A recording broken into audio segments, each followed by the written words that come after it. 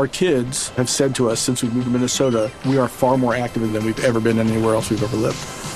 Moving to Minnesota opened up a lot of doors for us. Just this overall sense of community, of values that, Minnesotans have. It's a real accepting, loving community, especially with 2 young kids. See what makes Minnesota the star of the North. New residents share why they love calling it home at exploreminnesota.com/live. Our kids have said to us since we moved to Minnesota, we are far more active than we've ever been anywhere else we've ever lived. Moving to Minnesota opened up a lot of doors for us. Just this overall sense of community, of values that, Minnesotans have. It's a real accepting, loving community, especially with 2 young kids. See what makes Minnesota the star of the North. New residents share why they love calling it home at exploreminnesota.com/live. It was just mainly sort of mothers of children who'd experienced racism, and everyone just piled into the meeting. I mean, absolutely and it was just horrendous because I couldn't believe, even though I knew we were a bunch of racist lunatics, that you would just be so violent to such a small group of helpless people. But unfortunately, that is what happened. 17 people were hospitalized. Someone jumped through the window of the library. Every person there was beaten within an inch of their life. I mean, it was horrendous. No one got out. It's mid-July, the sun is shining somewhere in the world, and with this, the podcast's 8th episode, I wanted to take stock and thank you all for following and subscribing. I've been a little overawed by the thousands of listeners each week and want to thank you for all the messages. I will get back to everyone. It's just totally manic at the beginning of the week while I edit this damn thing. Please do keep subscribing and sharing. It helps more than you can know, but it's doing well, and you've shown that people do really care about fascinating people and intriguing stories, whether they be in the form of a Westboro Baptist Church defector, the world's first ever blogger who had a fight with writer Kurt Vonnegut, or a woman who grew up in the Hasidic Jewish community. If you've enjoyed getting a glimpse into their lives, you'll certainly like both next week's interview with an ex-Muslim who is being stalked by her family. They tried to fucking kill her. And today's episode with Matthew F. Collins, a former racist turned spy and author. In 1993, he raided a town meeting in the Welling Library with the British National Party, not known to be very nice people. He and his fellow fascists severely beat up the attendees, which he recalls being mostly composed of women. Some of the people at the meeting suffered life-changing injuries. During the ruckus, Matthew found himself changed by the senseless violence and became a mole for the Searchlight and Hope Not Hate anti-racist organizations. In 2018, it was in his role running the intelligence network and recruitment of far-right extremists for Hope Not Hate that he helped to prevent the assassination of British politician Rosie Cooper, an attempted murder that reminded the UK of Joe Cox, who was tragically killed 2 years earlier. Jack Renshaw, the babyface spokesman of terrorist group National Action, had bought a machete to carry out the murder and will serve at least 20 years in prison. He's also a convicted child sex offender, so he's got quite a CV. In any case, we can be thankful for Matthew's work handling mole Robbie Mullins, who exposed Renshaw. I was interested in Matthew because he has some fascinating tales, but also because he encapsulates the human tendency to follow the stories we're told, as well as our capacity for change. For a more detailed look at his life, read his books Hate, My Life in the British Far Right, and Nazi Terrorist. I found him in a no-nonsense mood that also reflects how we're all beginning to feel after months of lockdown. Bad hair day. No, you look good. You've got lovely hair.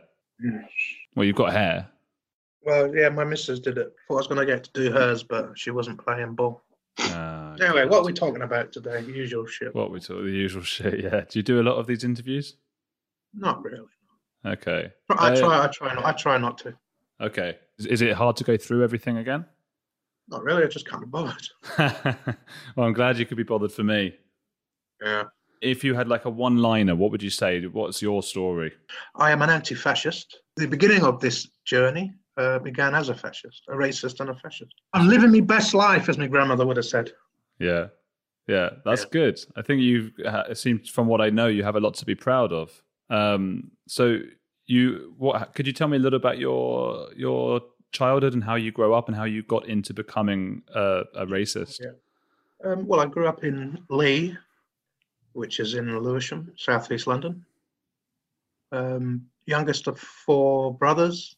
My parents are Irish, but a council estate.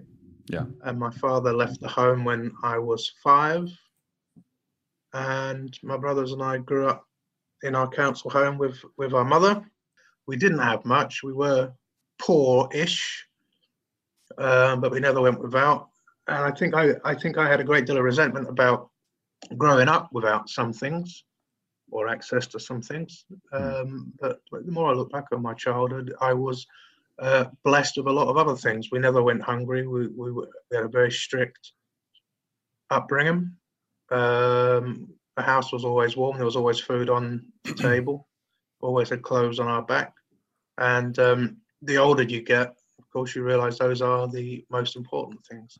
Being young, as I was prone to bouts of anger. I think anger, disappointment, rage, and I viewed. I know that the common narrative is that everybody blames somebody else for falling into extremism.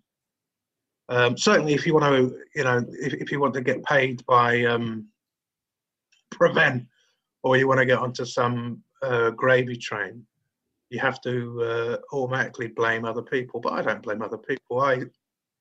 I took an instant dislike to people of colour, and I followed through on that till when I was in the school library. What few books they had on the subject of the extreme far right, I purloined. So I had a really good collection of books on the far right, and I read them all. I made a conscious decision about 13 that I wanted to join the extreme far right. I wanted to join the National Front as it was then, or the BNP as I discovered. And that's what I wanted to do, and I've never blamed anybody else. I think you might be being hard on yourself a little bit, because I think the older I get as well, my views have changed a little bit. And I'm from a middle class background, and I had everything, everything I wanted, everything was fine. So I used to judge maybe a lot of the white working class. I used to always say, a bunch of racists or whatever, without thinking about how it might be. I mean, we are our experiences. Yeah, but that does sum up the middle class, doesn't it? You are the enemy of the working class. Oh, yeah. Well, yeah. Well, we do, but we would, and that's how a lot of people talk. And it's a lot of the sort of the guys who are woke and privileged or whatever nowadays, they will talk about the white working class in those terms. And it's the older I got, I started to think, but how would I feel? Because you are changed by your experiences. How would I feel if I were struggling to put food on the table for my family, if that kind of thing? And then I might feel different about immigrants and things like that, because it's very easy for me to sit here because I'm not the one who's going to be affected by them. I don't think I'm being hard on myself. I'm just being brutally honest. And of course, the older you get, and the more you look back at things like your life or the history or the past of it, you see some things with rose-tinted glasses, some things you tend to want to sort of throw onto the rubbish, and that might even include yourself. But no, that's the way I saw it. There was a lot. Even my own brothers didn't exhibit as harsh a racism as I did. I think one or two of them probably have a little bit unreconstructed, but certainly not to the degree that I did, or any of the people that I grew up with. And the strange thing is about racism, or having such a commitment to racism as I did, is that it's quite isolating. Even people who are racist don't like racists. Is that right? Yeah, that's where that expression comes from. I'm not a racist, but, and then those people say something racist.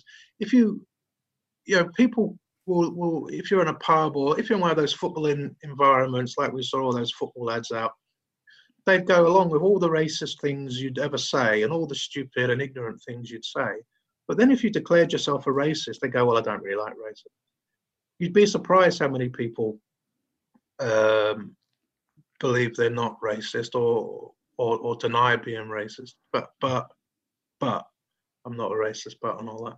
Yeah. So it was quite isolating. I remember going to football, shouting out racist comments and abusing black footballers and things like that. Yeah. And no one ever pulled me up on it, and people joined in or laughed.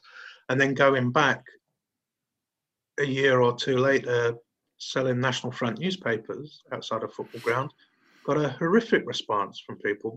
I know the idea is you go to football and everyone's a Nazi and a racist, but I can't remember what year it was, 1989 at Crystal Palace, I think it was. We did one at Charlton as well.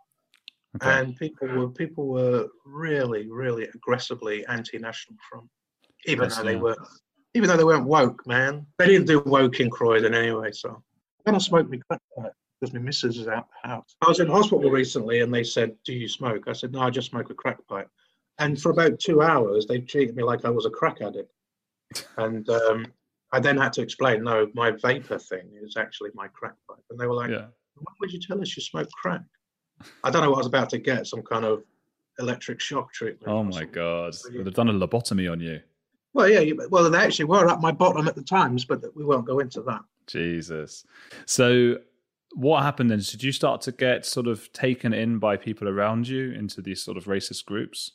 Well, I fell into what you would call joint enterprise football hooliganism, which meant I wasn't really a proper football hooligan, but I sort of fell in with that fellow travelling. Two things happened in very short or quick succession. The BNP came and leafleted our house, our little council estate. And then a couple of weeks later, so I was very, very excited by that. They put their newspaper through the door and I hid it under the bed and read it cover to cover like 30 or 40 times. It all seemed perfectly normal and reasonable. My first lesson in propaganda, I guess.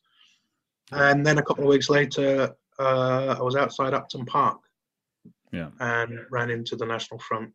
And it was like, I don't know, in my book, I don't know if I described it like bumping into the Spice Girls or something. I don't know. Can't remember. But it was like a magic moment because during the 1980s, the National Front were dead.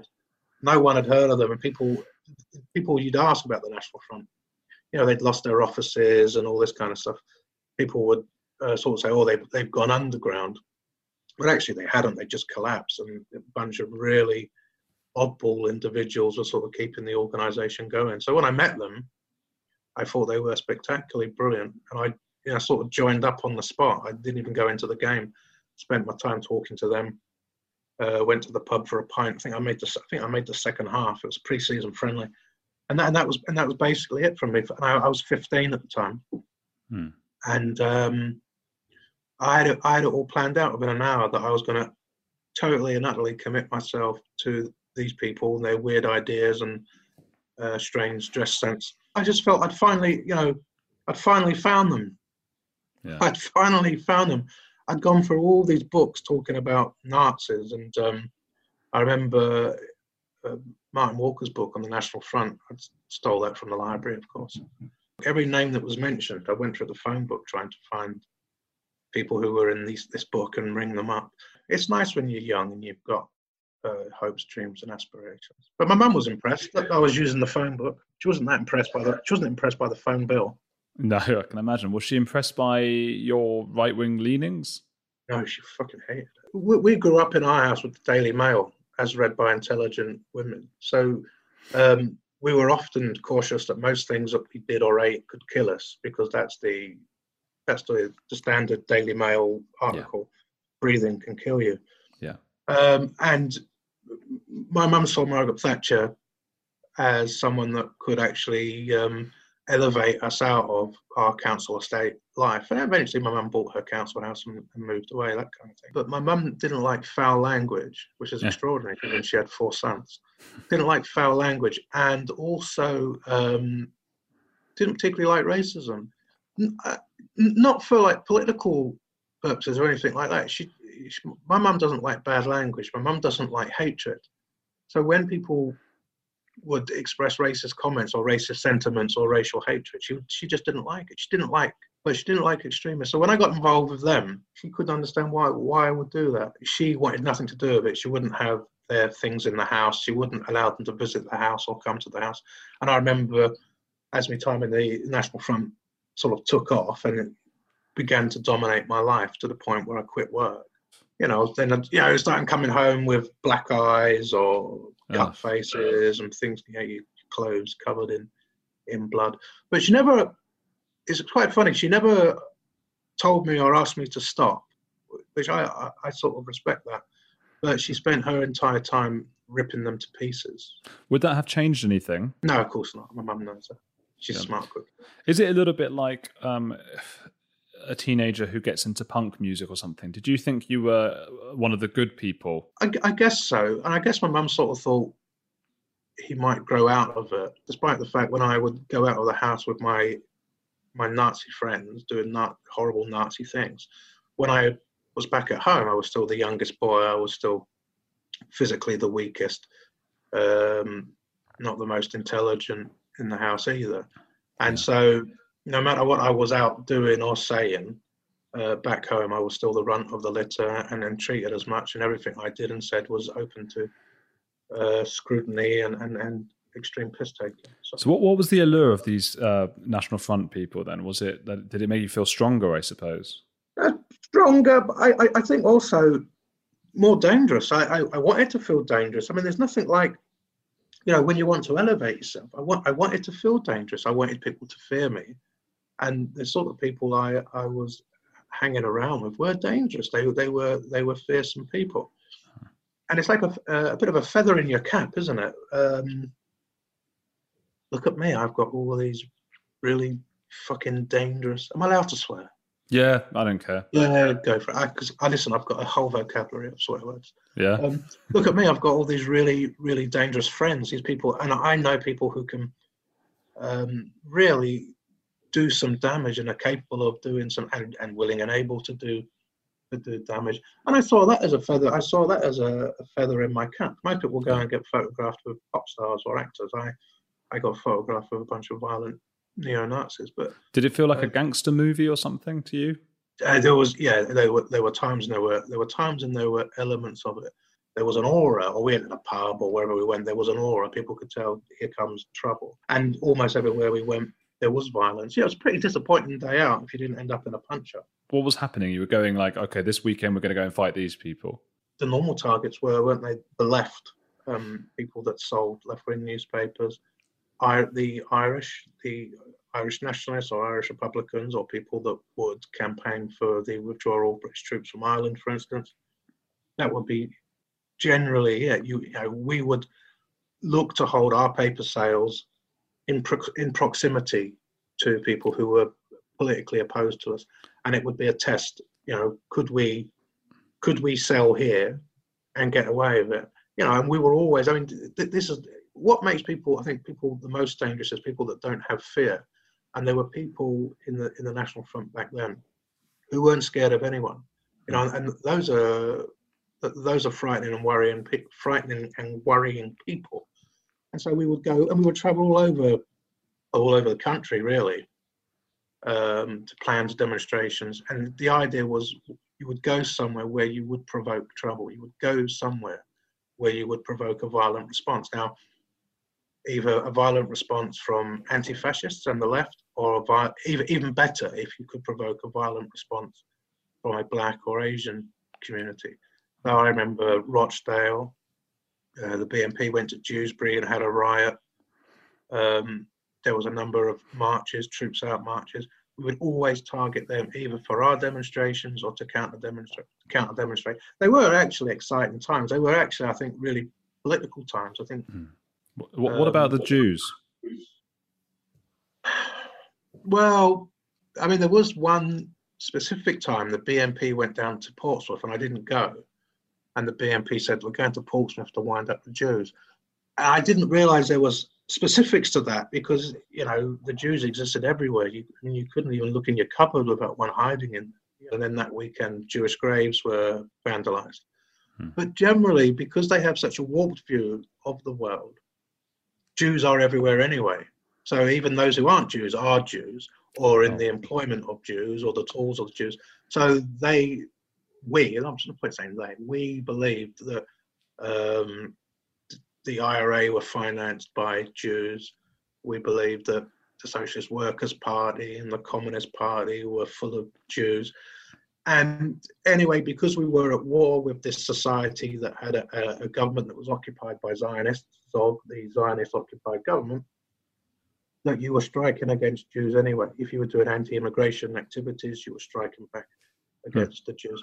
The targeted hatred of Jews came a lot later when C-18 said, well, we can actually take it right to the Jews. You know, that expression, taking it to the Jews. And then C-18 were like, no, we'll take it right to the Jews. There was certainly a lot of grave desecrations that went on. I remember there was a Jewish cemetery in East Ham. Yeah. And one of the guys who worked as a caretaker there or security guard was in the BNP. But no, there was, anti-Semitism was rife, but you could target Jews either through the stupidity of our brains that the Jews were everywhere, controlled everything, or like the BNP did, attacking the Jews by putting out material about the Holocaust, like the Holocaust denial material. I remember Holocaust News was another newspaper. I think the BNP put out 100,000 copies across London. That's extraordinary, a number of these newspapers. And that was, of course, targeting Jews, getting other, it's always about getting other people to do your thinking and your hatreds for you. We didn't specifically target Jews because we thought we were always at war with Jews. What happened as you got a little older, leading up to, I know there was a big moment in 1993 where things kicked off for you? Welling Library, but around that time the BNP were gaining ground on the NF and taking over the NF, really, in terms of street activity and thirst for violence. They were far more violent than the National Front were. And so a lot of people were drifting between the two organisations. And the BNP opened a bookshop in Welling, which was, of course, a headquarters. And from there, things really, really began to take off for the BNP. And that's when I first saw us as a movement, or racism and proper Nazism. I mean, the National Front were fascist bordering on Nazi, but the BNP were out and out Nazis, and that was as simple as that. And I began to see what it was like when you're off the leash, when you own your own buildings and you're producing your own materials constantly. The National Front and Nazism and all that had been a weekend and evening sort of activity. When the BNP opened that bookshop, it became something that was there and available 24 hours a day. The bookshop never closed. Richard Evans would get out of bed at any time of the day, if you needed somewhere to hide or you just needed a cup of tea, really.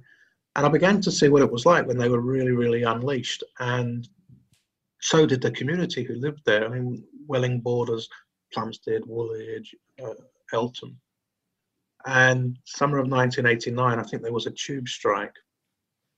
And so concerned local residents had a meeting above Welling Library to discuss the dangers of having the BNP with a bookshop in that community. And I got a phone call in late afternoon.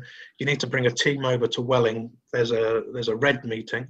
There's no tubes running. The tubes didn't go to Welling, but what was fortunate was that it meant a lot of people who would have provided security on the meeting couldn't get across London to do it. There's something about living in South London that people don't even know it exists, particularly South East London. And the BNP had a removal truck, a really big truck, coming up from Essex with people in it, and it was making pickups along the way.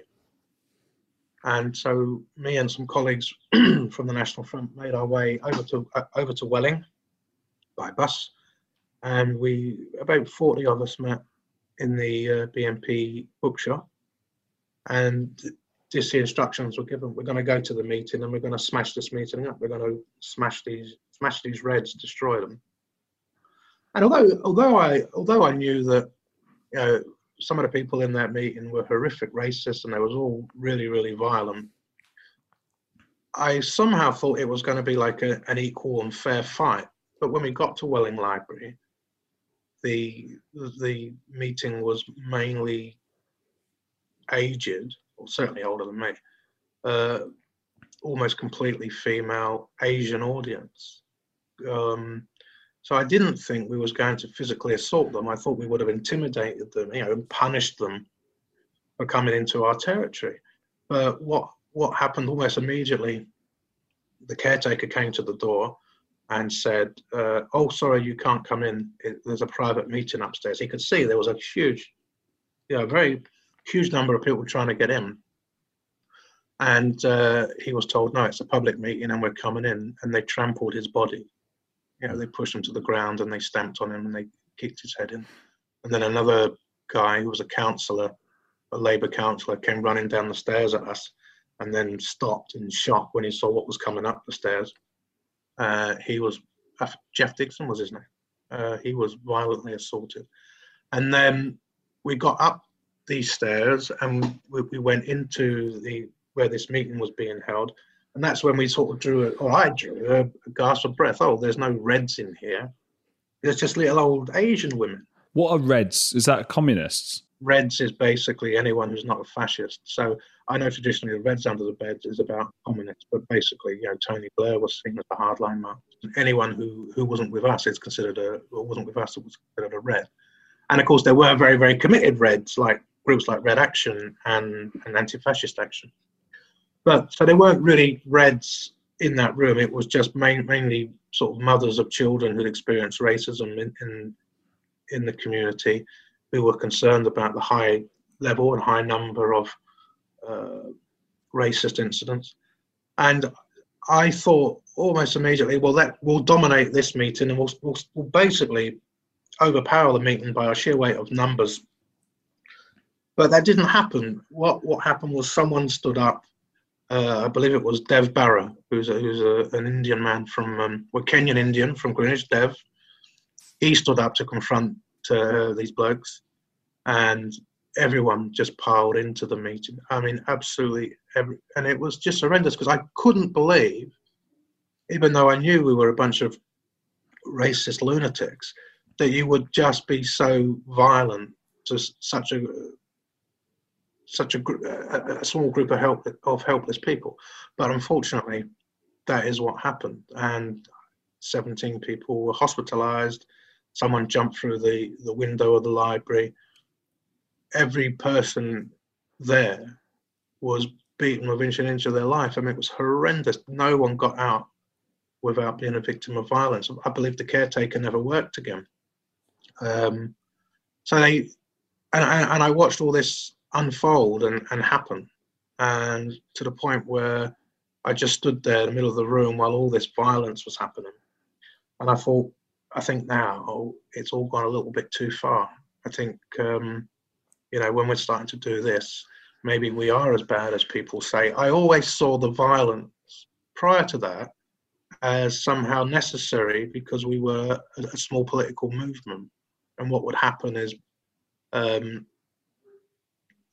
eventually we would morph into a proper political party.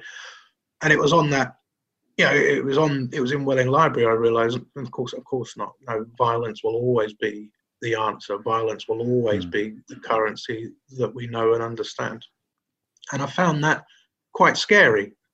That night, I began to doubt the sincerity of the politics, that we were simply organisations that wanted to repatriate humanely, always say this, humanely repatriate people back to their land of ethnic origin. Started asking all the questions that I actually really knew the answer to. What happens if people don't want to go back to Africa? Because actually, as well, everyone's going back to Africa. It didn't matter where they were from.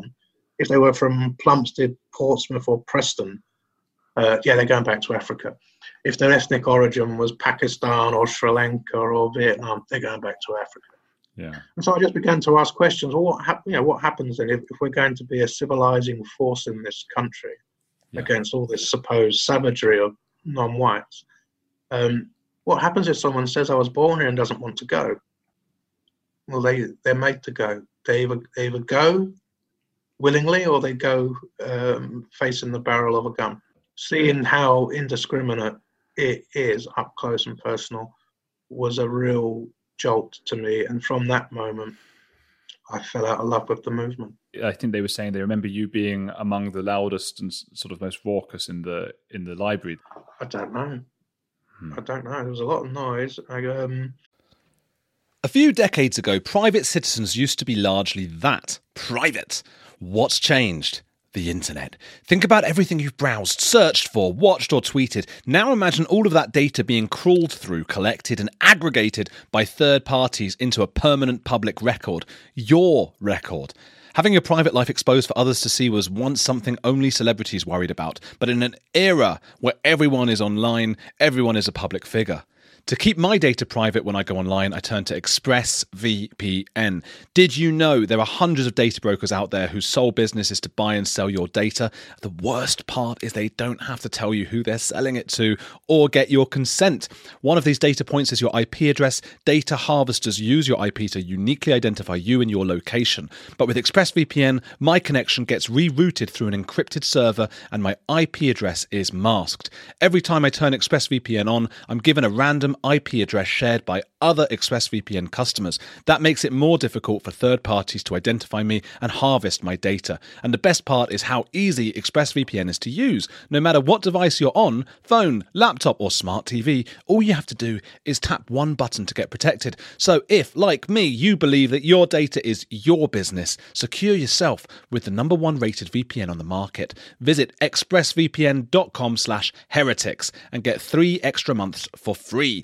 That's expressvpn.com/heretics. Go to expressvpn.com/heretics to learn more. Hey, it's Andrew. If you're enjoying Heretics, there's another podcast I want to recommend to you, especially if climate change, global conflicts, and an upcoming election are making you feel like we're on the brink of disaster.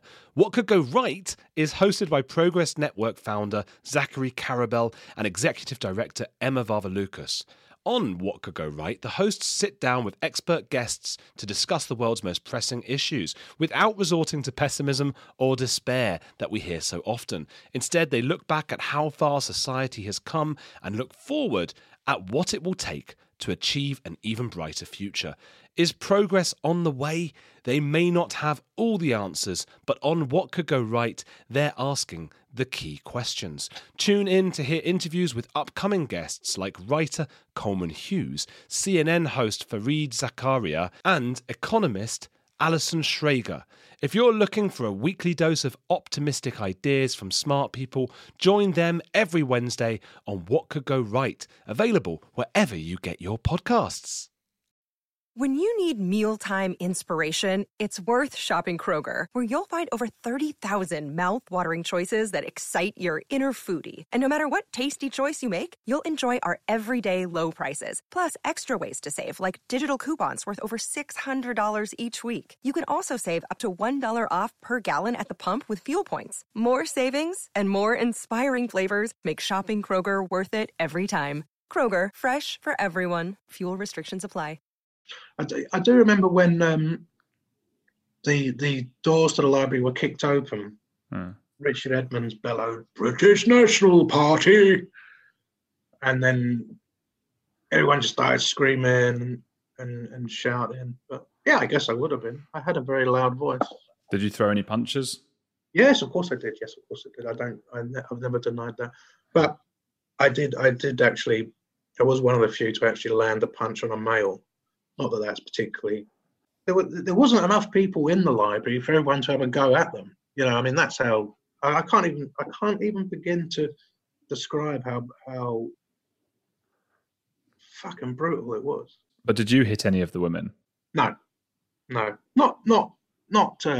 Thinking back about 19-year-old me or 17-year-old where I was, 1989. Not because. I had at the time objections to it, because if you're told to do it in that, then you get in and do it. But just the opportunity for me didn't arise. I was fighting with someone at the door who was a bloke, and of course there's like 39 other people behind me. What does it feel like to land a punch on someone's face? Because it's something I've never known and probably will never know. What's the feel? Really? Yeah. No, I've never done it. You're middle class. You must have played rugby at school, surely, or cricket. Yeah, well, that was more. You'd get sort of punched in the stomach. I did play rugby. You get your balls grabbed. Oh, that's nice. I should have given that a go. I got punched in the face a couple of times. But you never actually punched anyone? No. For some reason, it takes more courage, I think, when you've never done it, it takes more courage to throw a punch than it does to receive one. Absolutely. Well, it's not something you should put on your bucket list. It's not. If you're gonna punch someone, make sure they deserve it. And also, the other thing is always expect to get one back. Otherwise, you're just a fucking coward. What does it feel like to punch someone in the face? I haven't done it for a very long time. My kids had armed police at the school picking them up last year. I don't think the people at school want to hear about this. Jesus. So that would lead us into the next stage of your life then. Yes. So what came next? And the next day I went back to the BNP bookshop and they were raving about it. Just raving about it. Man, we smashed them. We absolutely fucking hell. 2 of our lads have been arrested. Let's all have a whip round. So we had to put money in for these 2 guys. Later in the week, the local paper came out and they cut it out and put it on the wall as a great victory. I just began to think, yep, they really are fucking dangerous. And they're a danger. They're a danger to themselves and they're a danger to me. They're a danger to everyone. And I began to think how I could extricate myself from this. And it wasn't, I didn't become like an anti-racist. I didn't begin doubting that immigration was wrong, or that I began to doubt the quality of the people that were espousing these things, the people who have been my heroes and my comrades and stuff like that. I realized in that environment that when people were just sort of saying, he needs to be shot, he needs to be killed, he needs to be murdered, she needs to be strung up, that actually the reality is, yes, these people would actually do these things. They really, really would do these things. What underpins racism is violence. It underpins everything. It's fear, but it's also violence. How, like an animal responds to its fears is by growling and then attacking something it's scared of or it's worried of. And that I was just surrounded by people like this. And you see it in all organizations. Yeah. I'd always seen that somehow I held a moral high ground. Yeah. And I lost that when, we were stamping on people's bodies in a library in Welling.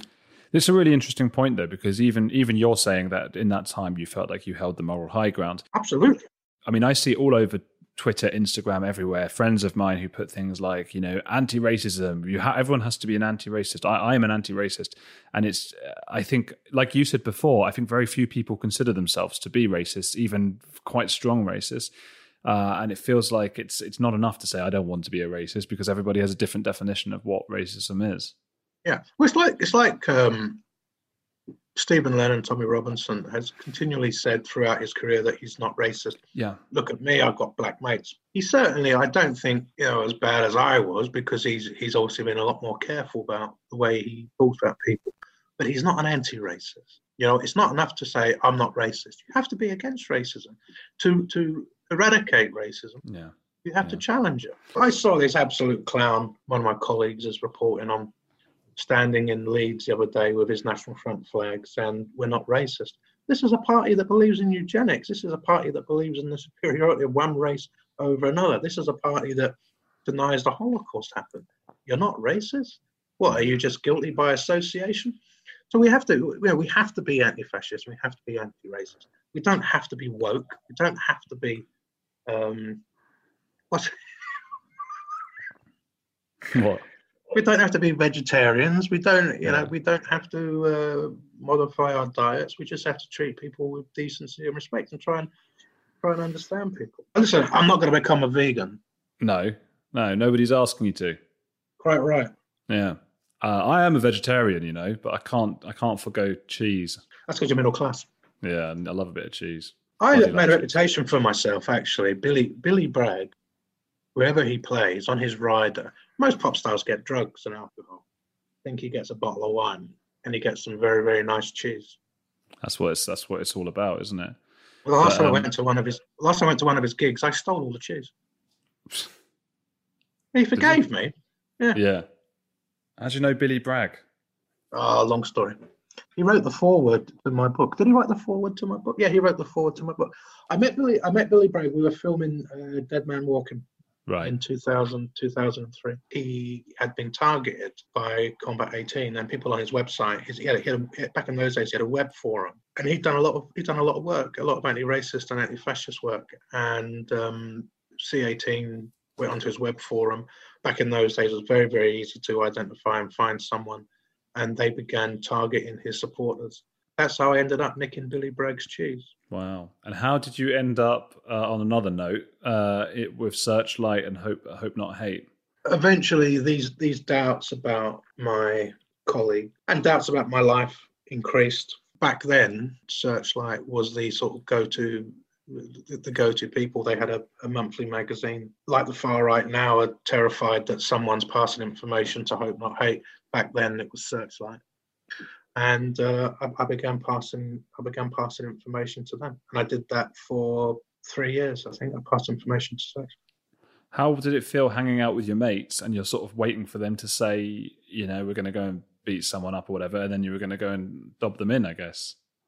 Well, the key is now, I mean, I tell people now who work for us, who do this, you don't wait till after. You go out of your way to stop these things from happening. You don't, you're no good coming to us after there's been a vicious assault and telling us who did it. Part of your role is to stop that from happening. Be the voice of doubt. Well, let's not do that. If you have to stand around from at the pub instead, do that. We don't want people taking part in violence and coming back and telling us all about it. Part of the role of people that we have in the far right is to stop the violence. Right, but surely after 3 years and every meeting you're going, nah, guys, let's not do that. There must have been some suspicion. There were a lot of people who were saying that, so I obviously wasn't the only one. But no, the role of a mole is, of course, to help disrupt. So what would begin to happen was the planned or the activities. So we're going to turn up in Lewisham Shopping Centre on Saturday afternoon, because you always arrive unannounced, was to make sure that there was enough anti-fascists in Lewisham who could, first of all, stop the spread of hatred, but also to protect people there who might be victims of racism or violence. And that's the role of a mole, as well as identifying, of course, people who are engaged in violence. Is also preventative. So, but of course, yes, there were further times when there was times when of course there was violence. That was just that was the nature of it. You couldn't stop it. You couldn't stop it every time, but more often than not, again, was trying to convince them, let's not get involved in a punch-up today, let's go and deliver leaflets and make the revolution happen. So I can't go into all of the ins and outs, obviously, of every detail of the apparatus that is used. But yeah, there's a great deal that is done, efforts that we put in to make sure the idea of diverting people away from violence happens, and it happens forcefully. And you, as a mole, when there is violence going on, do you stand to the side, or do people go like, oh, why isn't he getting involved? In that period, a great deal of the violence, although the National Front and the BNP went looking for it, they were also themselves quite often the victim of violence, because they were very, very organised anti-fascists, like the Away team, who were based in London, Red Action, ANAFA, who were based in Manchester, London, Glasgow. So quite often you would find yourself the victim of some quite extreme violence as well. I remember there was Kensington Library, where of course the League of St George met in 1991.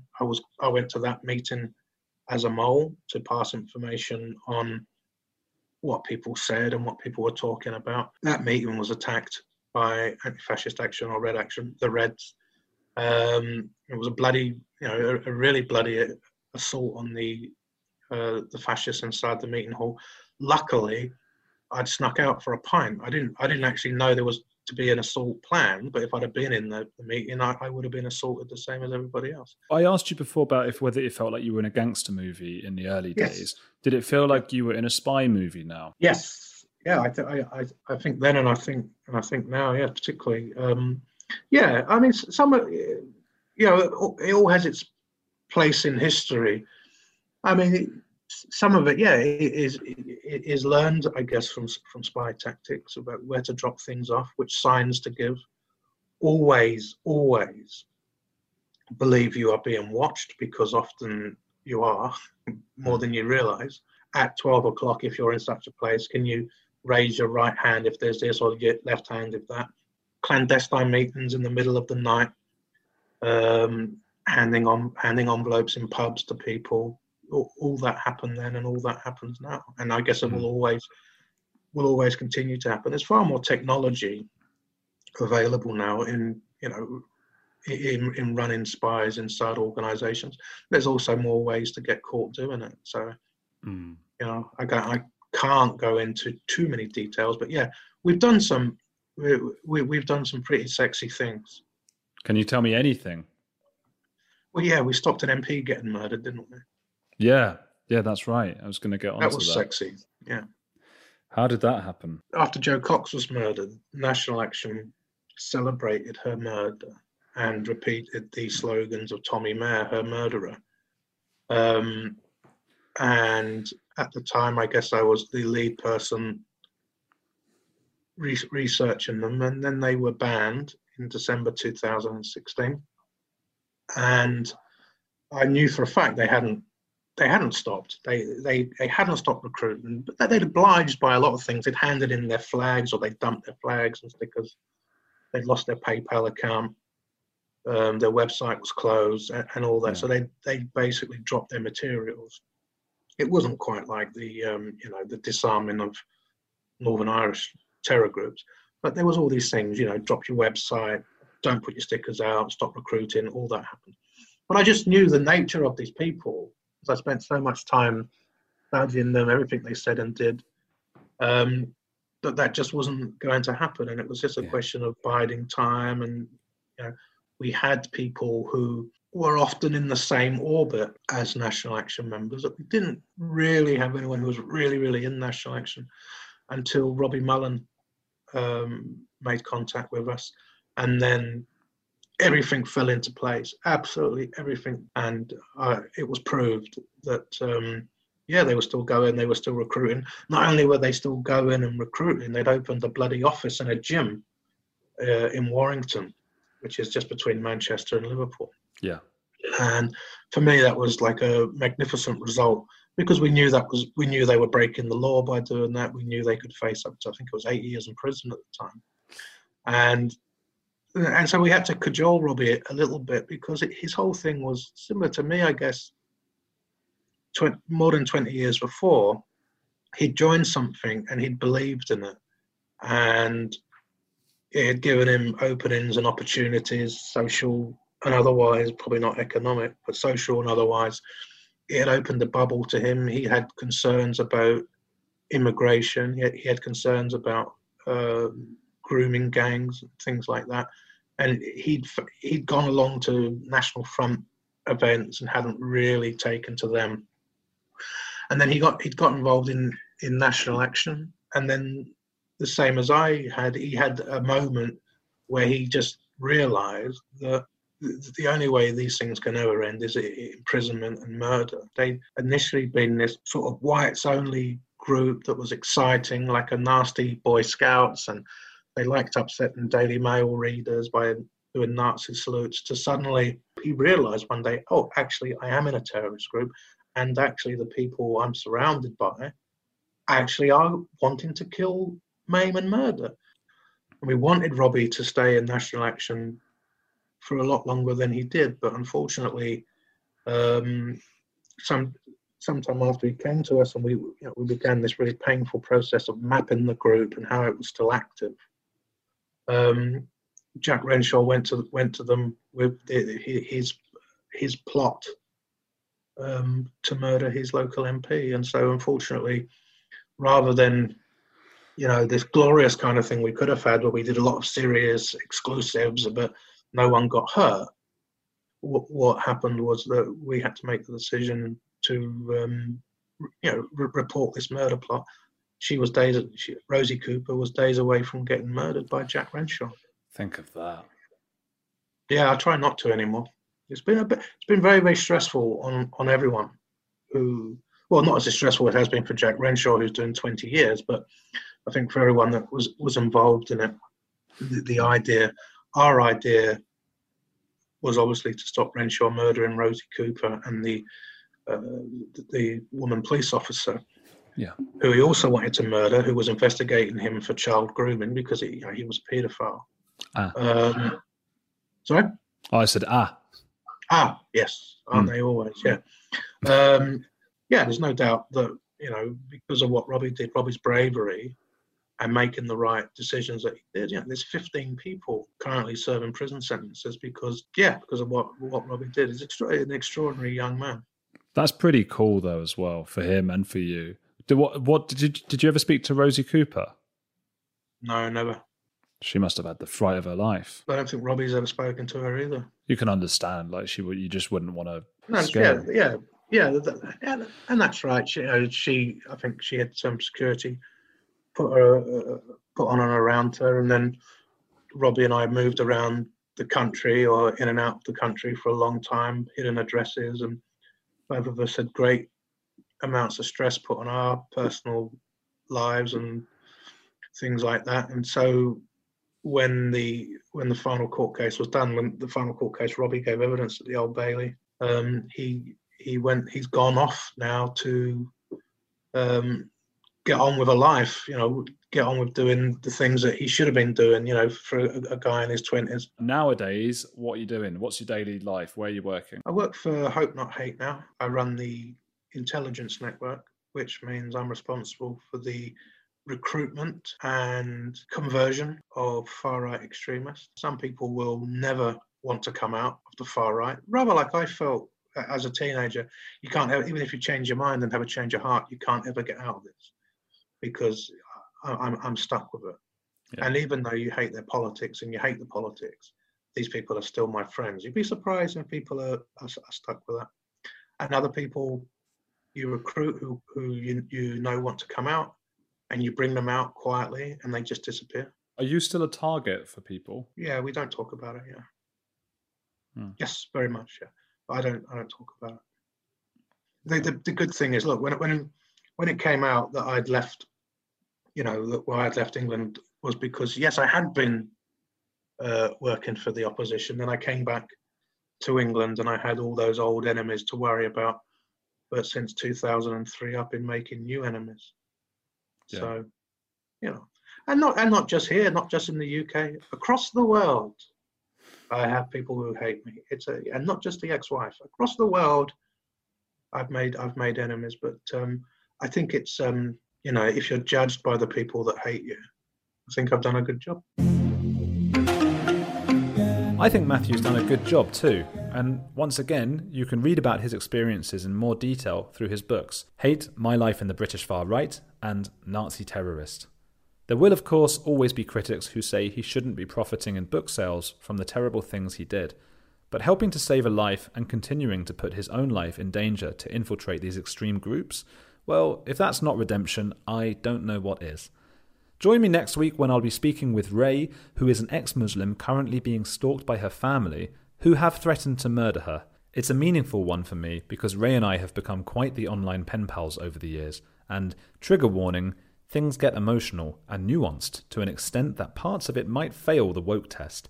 But do listen if you're brave enough, and make sure to subscribe and share, as that's the way this thing grows, and I can keep bringing you fascinating stories from around the world. Until next time. With Lucky Land Slots, you can get lucky just about anywhere. Dearly beloved, we are gathered here today to... Has anyone seen the bride and groom? Sorry, we're here. We were getting lucky in the limo and we lost track of time. No, Lucky Land Casino, with cash prizes that add up quicker than a guest registry. In that case, I pronounce you lucky. Play for free at LuckyLandSlots.com. Daily bonuses are waiting. No purchase necessary. Void where prohibited by law. 18+. Terms and conditions apply. See website for details. Our kids have said to us since we moved to Minnesota, we are far more active than we've ever been anywhere else we've ever lived. Moving to Minnesota opened up a lot of doors for us. Just this overall sense of community, of values that, you know, Minnesotans have. It's a real accepting, loving community, especially with 2 young kids.